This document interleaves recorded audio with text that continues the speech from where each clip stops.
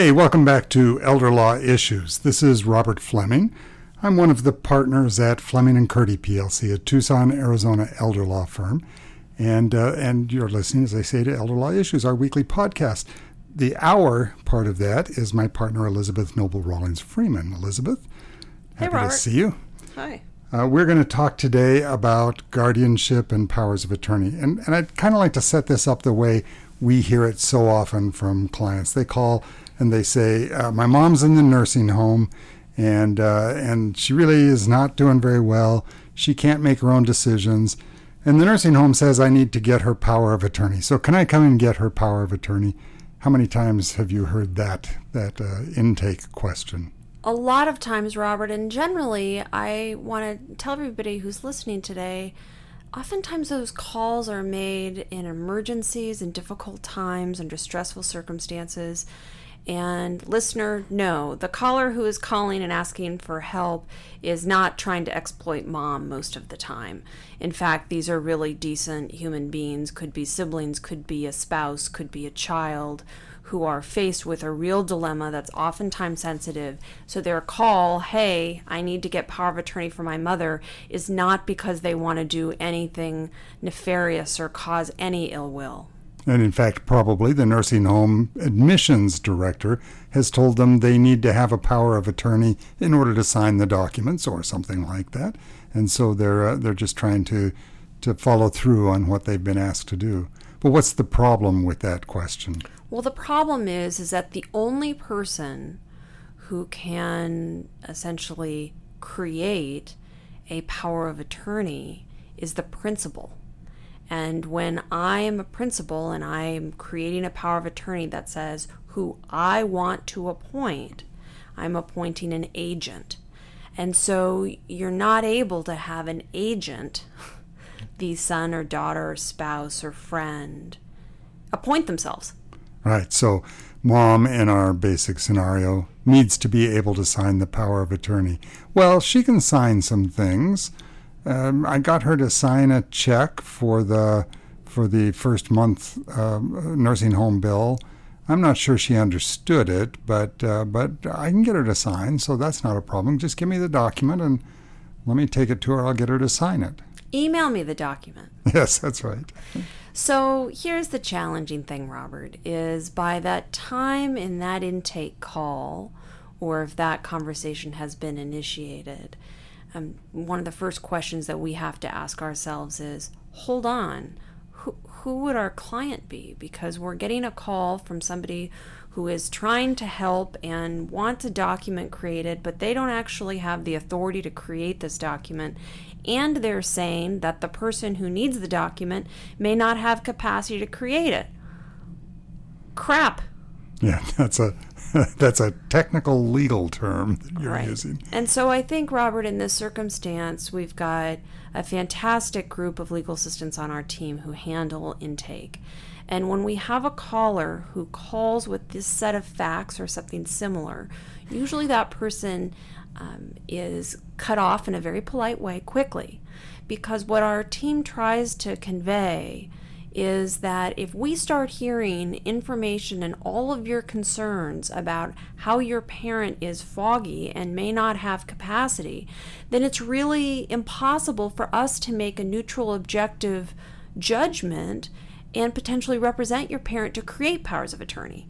So all of a sudden, somebody who's trying to do the right thing has possibly eliminated us as an attorney for the parent. You know, we're not able to represent the agent, the child in your example, and the parent at the same time in the context of how that power of attorney can be used or is created. So one of the first things that our legal assistants are trying to figure out one of the first things they are trying to figure out. I have to think about that sentence a minute. The first thing that we are trying to address is mom's level of capacity.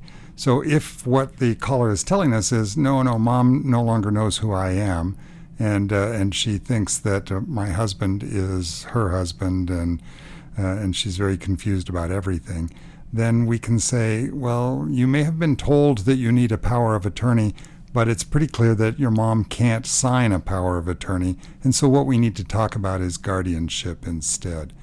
Maybe we don't need to do guardianship, but we need to be talking to you, daughter, about what you can do to get control over your mother's affairs, not what your mom can do to give you control over her affairs.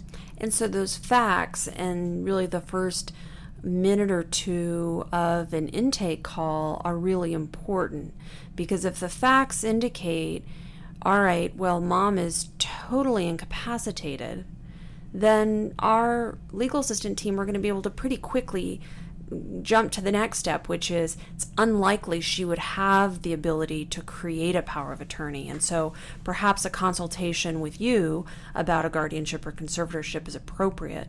But if the initial facts indicate, oh, mom's pretty foggy late in the day, but she loves reading the newspaper every morning and still balances a checkbook a little bit, and those facts indicate that your mom may actually still have capacity, in which case we probably are saying, hey, if you want our help and you want us to potentially assist your mom, you need to have your mom call us so we can assess things further. Please don't go into further detail about your concerns or other, kind of outstanding details that might either create a difficulty for us with the representation or simply make us unable to be in any kind of position to represent your mom. And this whole business about difficulty in our taking on the representation is protective of the client as well. We don't want to, because we've heard this so many times, we don't want your brother to later be saying, my sister took mom to her attorney and got a power of attorney. We want to make sure that it's your mom actually choosing to do things rather than you persuading her to do them, and that we can document that. So we're really doing this for the caller's protection as well. And when you say document that, Robert, I think what you're indicating is that we actually have a note in our system that your mother initiated the phone call. Right. Or that when you called on your mother's behalf and we said we need to talk to her, you then handed the phone to her and got off the phone so that we could have a one-on-one conversation with your mother. So isn't this just overkill? Isn't this lawyers fussing over silliness to drive up the cost? Because a power of attorney is just a form. You can, if we won't email you the form, you can download it and take it to your mom. Why don't we just email forms to people who ask for them? Well, Robert, we don't do that because we're really in that case not providing a legal service. A legal service involves real engagement, conversation, assessment, application, analysis, discussion. That's why people pay for the legal services of Fleming and Curti. And when you work with a Zoom or certain kinds of document preparation systems, you have to remember you're really not getting the legal analysis. And so, yeah, simply having a short conversation with us on the phone and then saying, email me the document, well, we've totally missed out on being able to analyze whether the person who's going to actually sign the document has capacity or it reflects what they want.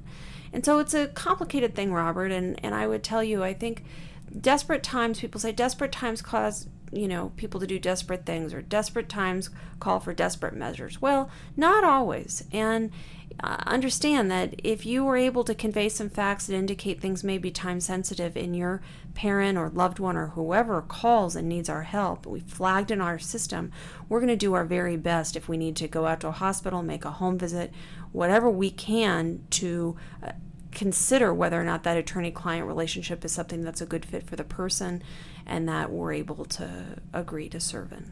For the listener who has gotten this far and is saying, well, thanks, I understand what I'm going to be facing. I'm not there yet. Mom is beginning to get a little confused, or dad goes out driving and sometimes can't find his way home, but mostly he can do things. Do we have some advice for that person? Well, Robert, I'll let you give that advice. Mm-hmm. Where I was headed was, it's time to tell your parent to get in and get a power of attorney now while they still clearly have capacity.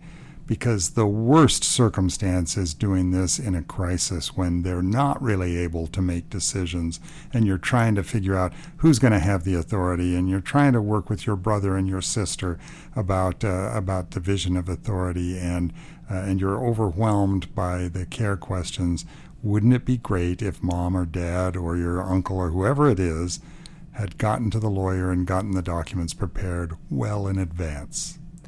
I think that's a wonderful point, Robert, and remember, it is so helpful to have an independent party assess things and be able at a later date to assist the person who really needs help and be another advocate.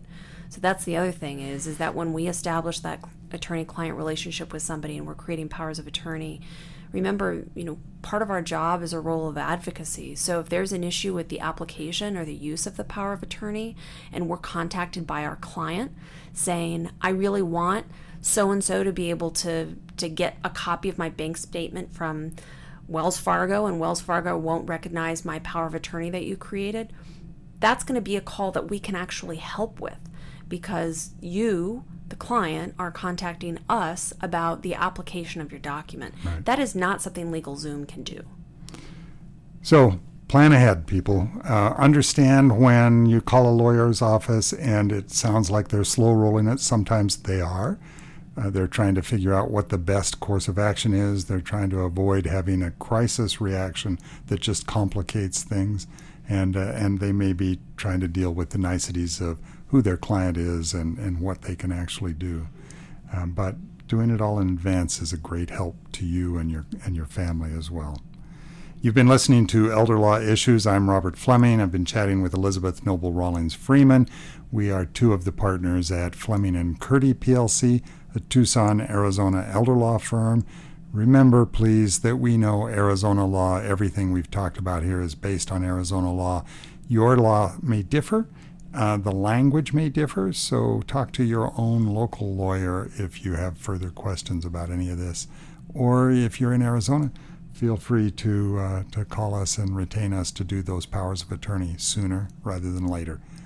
We'll talk with you next week.